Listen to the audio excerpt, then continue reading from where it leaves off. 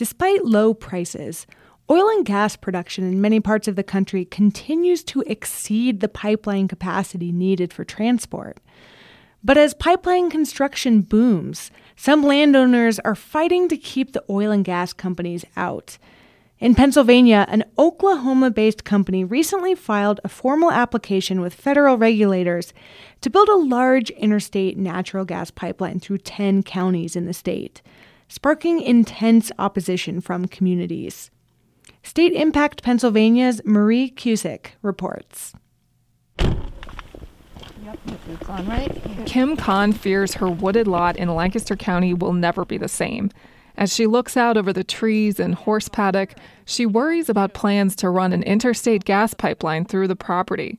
Although she opposes the project, her land could be taken by eminent domain. And we've used the land for the horses, and we've had goats over the years and ride the hills back there, and the kids four-wheel and camp and all the things that we thought they'd be able to do forever on a property like this. All over the country, activists are trying to slow the surge in oil and gas development by embracing a novel legal tactic. They're pushing for local ordinances. Kahn says she knows it's a long shot because pipelines like this one are regulated by the federal government, and the Obama administration tends to support expansion of natural gas as a pillar of its climate change strategy. We are pursuing it as a direct challenge to existing law. Late last year, the supervisors here in rural Conestoga Township unanimously rejected an ordinance to ban the pipeline. Their solicitor called it ineffective and unenforceable. Many similar ordinances have been spearheaded by a nonprofit called the Community Environmental Legal Defense Fund, or CELDEF. They work with communities around the country. CELDEF organizer Chad Nicholson says it's part of a broader effort to help fight corporate power. It's not a fracking problem. It's not a pipeline problem. It's a democracy problem, which is that the people that are most affected by the activity are not the ones right now that have the power to make decisions about how and when that activity takes place. In 2010, CELDEF helped Pittsburgh become the first major U.S. city to ban fracking. But it was a symbolic move that was never legally challenged, since no one wants to frack downtown Pittsburgh. More recently, the group helped Mora County, New Mexico, pass a similar ordinance. But in this case, the county was sued. A federal judge recently sided with drillers. Now the county may be on the hook for the industry's legal fees. Mora County Commissioner Paula Garcia doesn't support drilling, but she also opposed CELDEF's ordinance and has mixed feelings about the group's tactics. They have a very powerful message, and I think that they're contributing to a very important movement.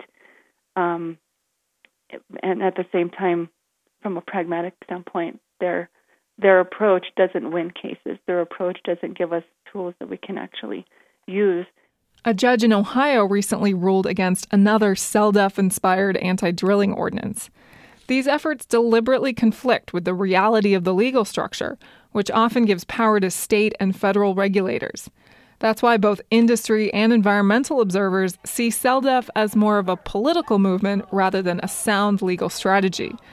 But political action is gaining some ground. The anti-pipeline movement has not gone unnoticed in Washington, D.C. Hey, Obama, hey, FERC, let renewables do the work. Cheryl LaFleur heads the Federal Energy Regulatory Commission, or FERC, which is charged with overseeing interstate pipelines. She recently spoke to the National Press Club and said people will need to learn to live with new development. I think that our nation is going to have to grapple with our acceptance of gas generation and gas pipelines if we expect to achieve our climate and environmental goals. But many pipeline opponents feel FERC just isn't listening and simply rubber stamps projects. They argue the pipelines won't serve the public good, and much of the gas is destined for overseas markets. That's part of the reason people like Kim Kahn are backing these community ordinances. Truly, this option with the community rights-based ordinance is the only thing we can find. We haven't found anything else that has any